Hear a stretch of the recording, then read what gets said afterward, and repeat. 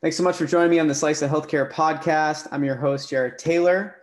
Joining me today on the podcast is Matt McCalla, the president and CEO at LifeImage. Matt, how are you today? I'm doing great, Jared. Thanks. Appreciate you spending a few minutes with me today. Absolutely. I'm excited for us to chat, and I think we should dive right into it. I'd love if you could tell the audience a little bit about your background, and then we'll dive into more about LifeImage and some of the key questions we wanted to go through today. Sure. So I'm an old healthcare guy. I've been, unfortunately, I have to say, almost 40 years now in healthcare, a whole variety of roles, right? So I've worked in the big payer world for insurance companies. I've worked in the pharmaceutical and life science space. I've worked in the technology space. I've worked internationally. I've started, built and sold 4 of my own healthcare companies.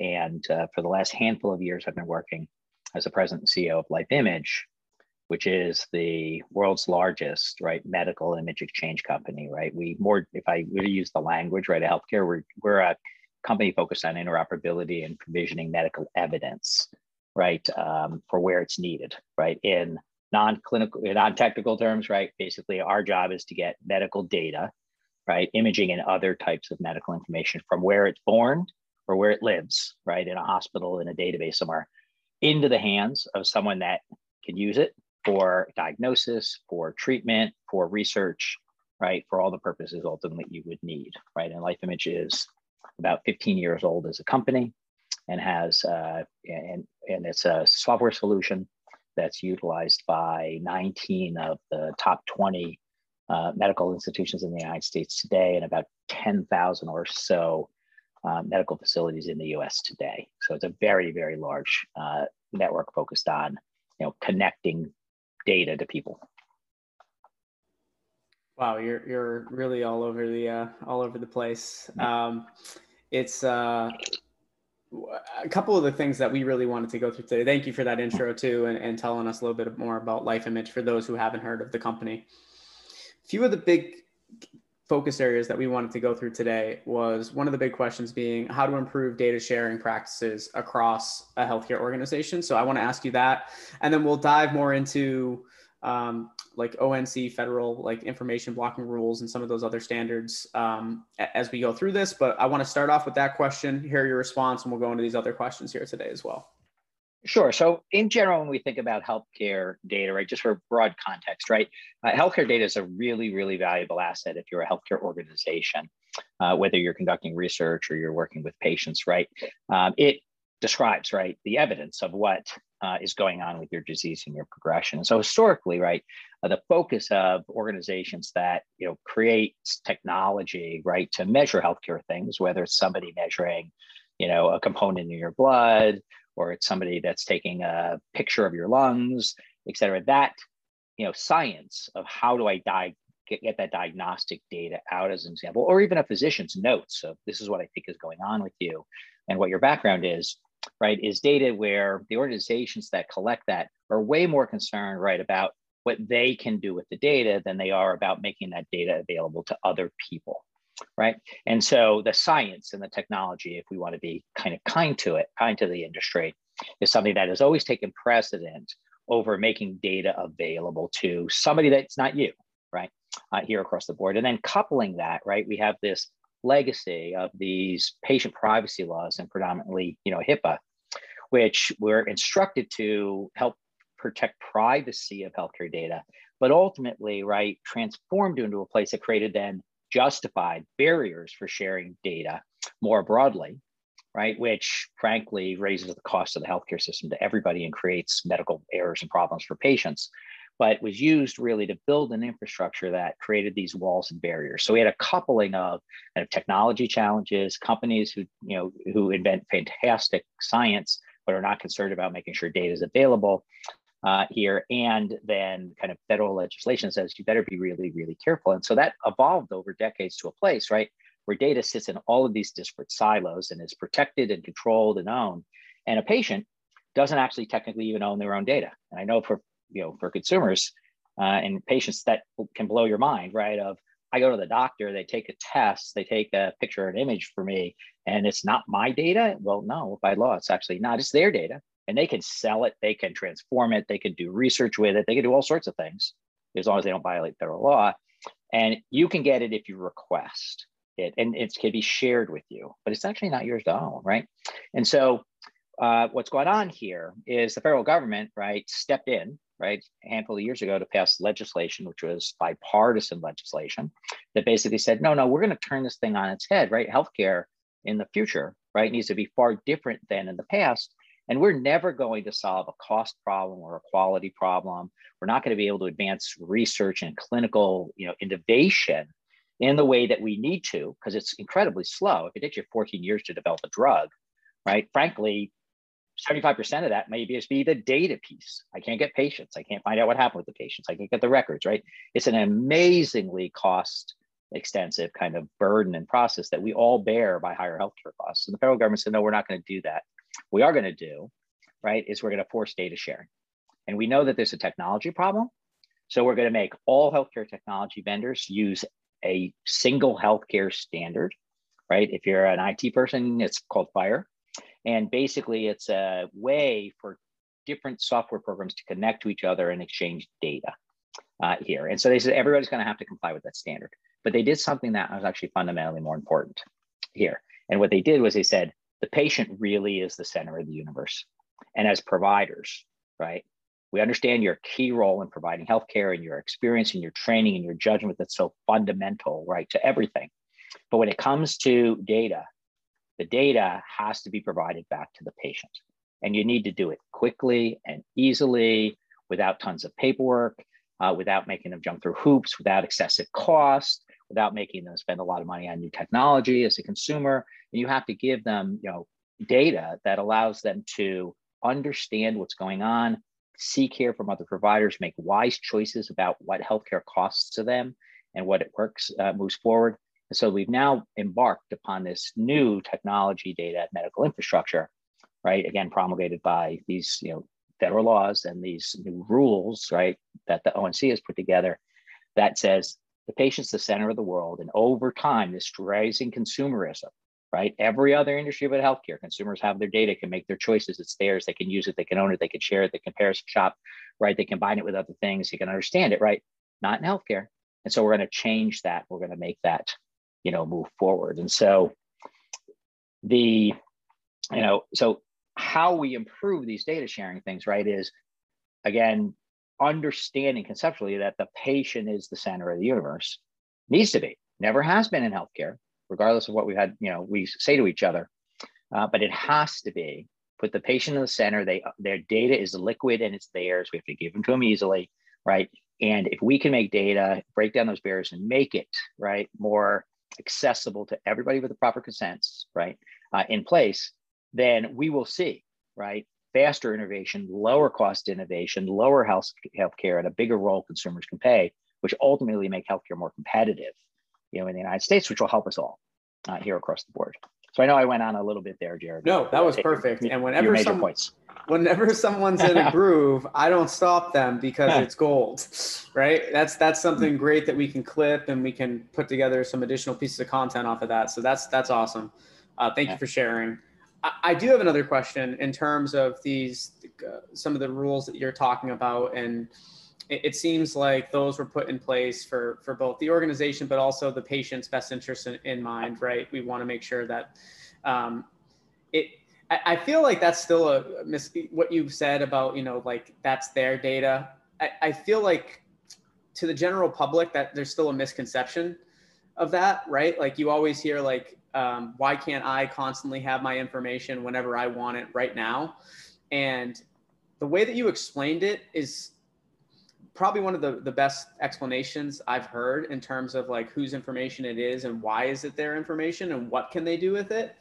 And I think a lot of people think that they can kind of sell and do whatever they want with your data. And there are certain rules, right, that you're allowed to interact with. I want to go into the people that break these rules a little bit. Why and how have organizations violated some of these rules that you mentioned? Right. So we talk about the rules, right? They were basically put in place after several years of evaluation and public comments and all the things that governments normally do.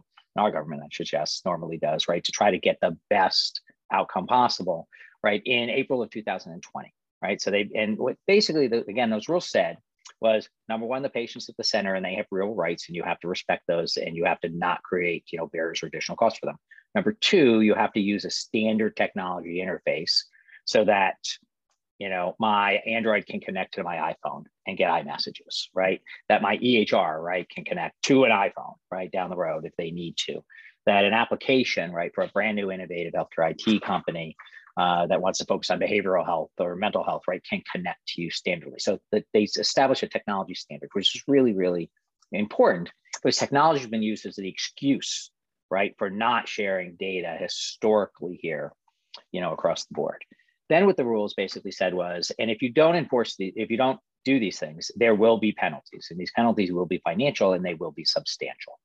Now, there's still some hemming and hawing about what those penalties will be, how are they applied, what really is fair and isn't fair, what's kind of a best effort in order to try to get there when you have some organizational barriers, or if you don't have the money to comply, and what does that mean? So some of that still has to be sorted out, and much of this was delayed because of the pandemic, right? The rules, the institution of the rules and the institution of the penalty compliance, right, piece of this were delayed, but they're coming on now, and it's going to be right in front of folks. And we can anticipate that the penalties for data blocking, for information blocking, not giving it to patients or providers when they need it, is going to be quite substantial, right? Especially for large providers that might be seeing tens of thousands of patients or hundreds of thousands of patients over a year, right? A penalty of a few $1,000s a patient, right, all of a sudden starts to get huge.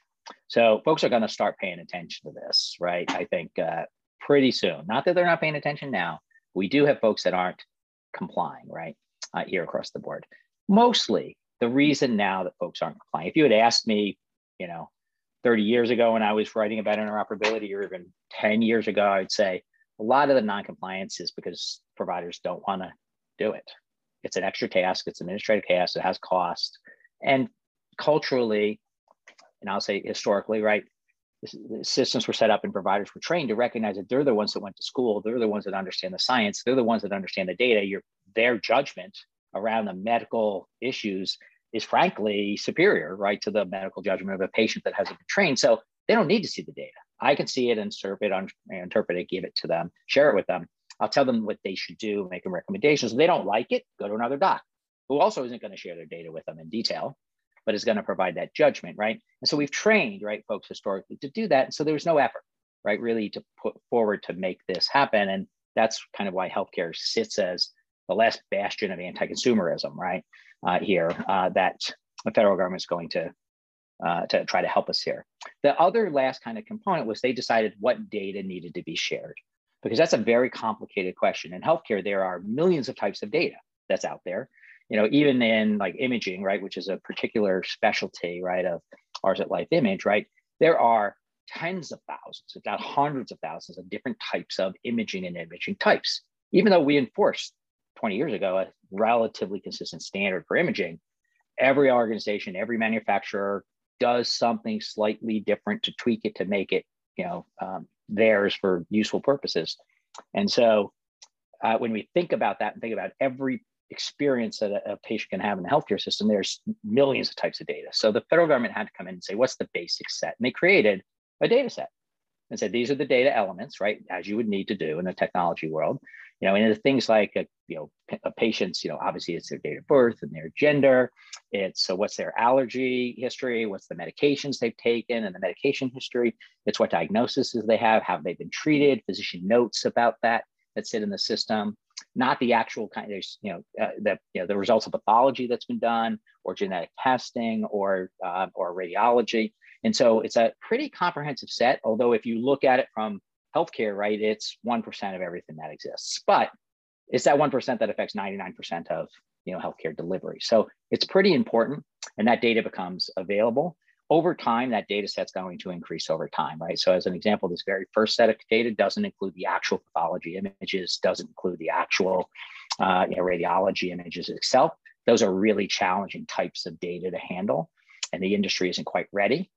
I say that knowing that we've been doing that for 15 years and for tens of thousands of facilities here across the globe. But as an industry, we're not quite ready yet to do that, but it will come and evolve. And the idea here is that data will become more liquid, and kind of more comprehensive here. But to your core question of why people aren't, in complying, well, number one is there haven't been penalties yet because they've been delayed because of the pandemic. And once those start, it will increase awareness. We have, unfortunately, a significant portion of folks who work in healthcare organizations that haven't been trained or educated on this yet. And it takes a long time for adoption in healthcare, right? We're used to years and years and years. I mean, my God, we're still using fax machines.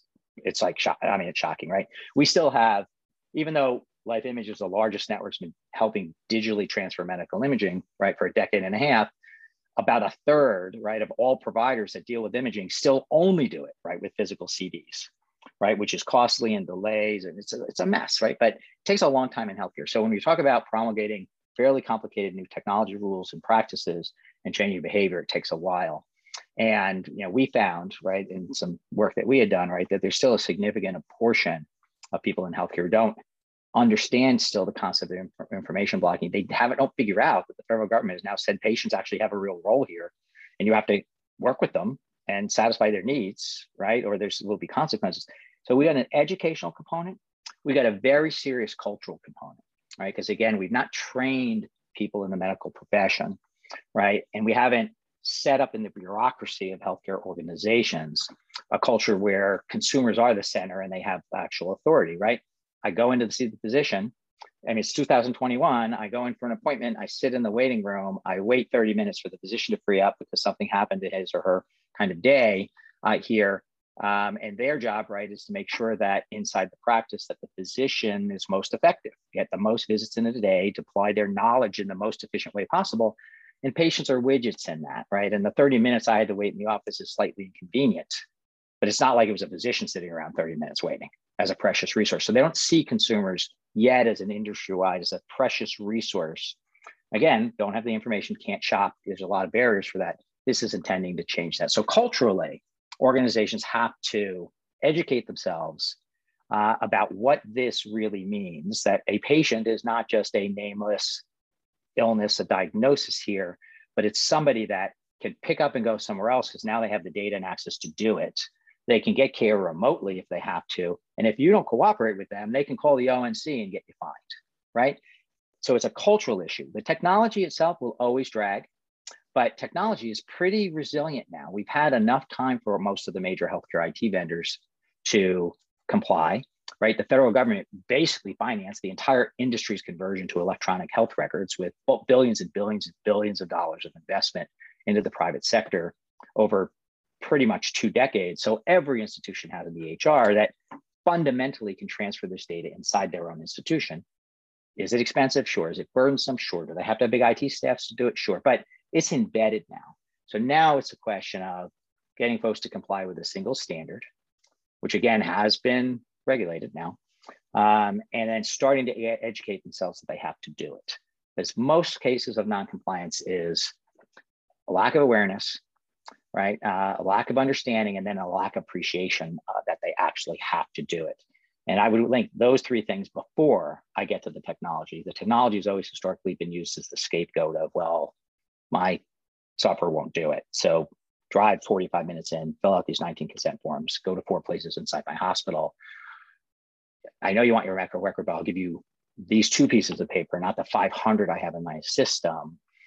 And here's a CD, which, by the way, is corrupt. So I'll see you again in 10 days when you figure that out, right?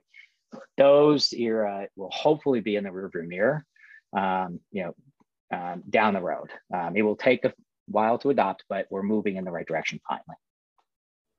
Well, it'll be interesting to see how things continue to progress. It'll be interesting to hear more information too regarding what type of fines companies will be looking at if they aren't complying.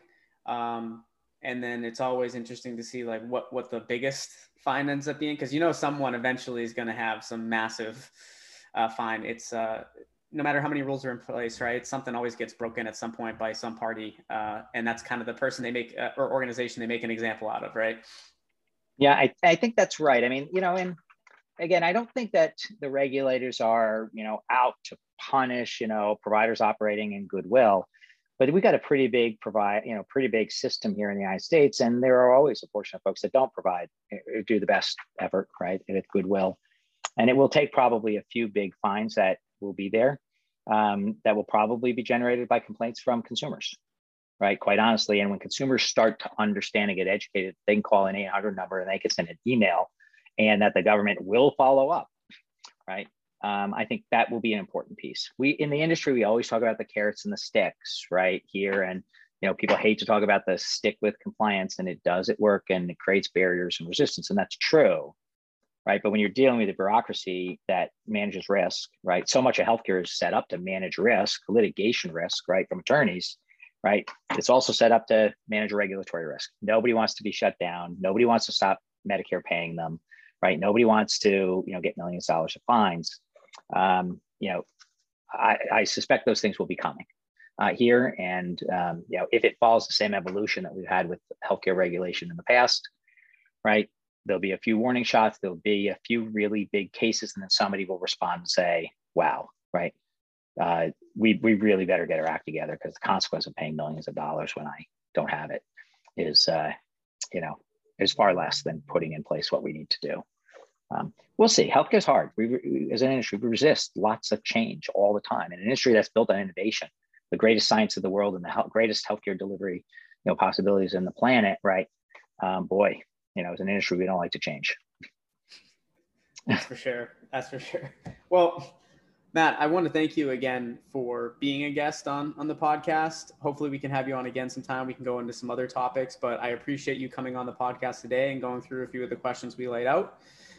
Wish you and LifeImage all the best, and can't wait to connect again soon. Thanks, Jared. Really appreciate the time. It was fun. Thank you.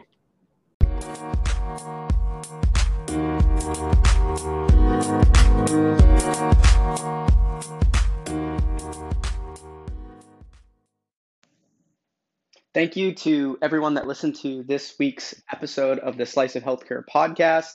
If you'd like to check out more of our podcasts, we're available on all the major podcast channels. And you can check us out on our website, www.sliceofhealthcare.com. And that'll have all of our past guests on there. You can see our sponsors, and you can learn more about actually becoming a guest. Thanks, and look forward to another episode next week.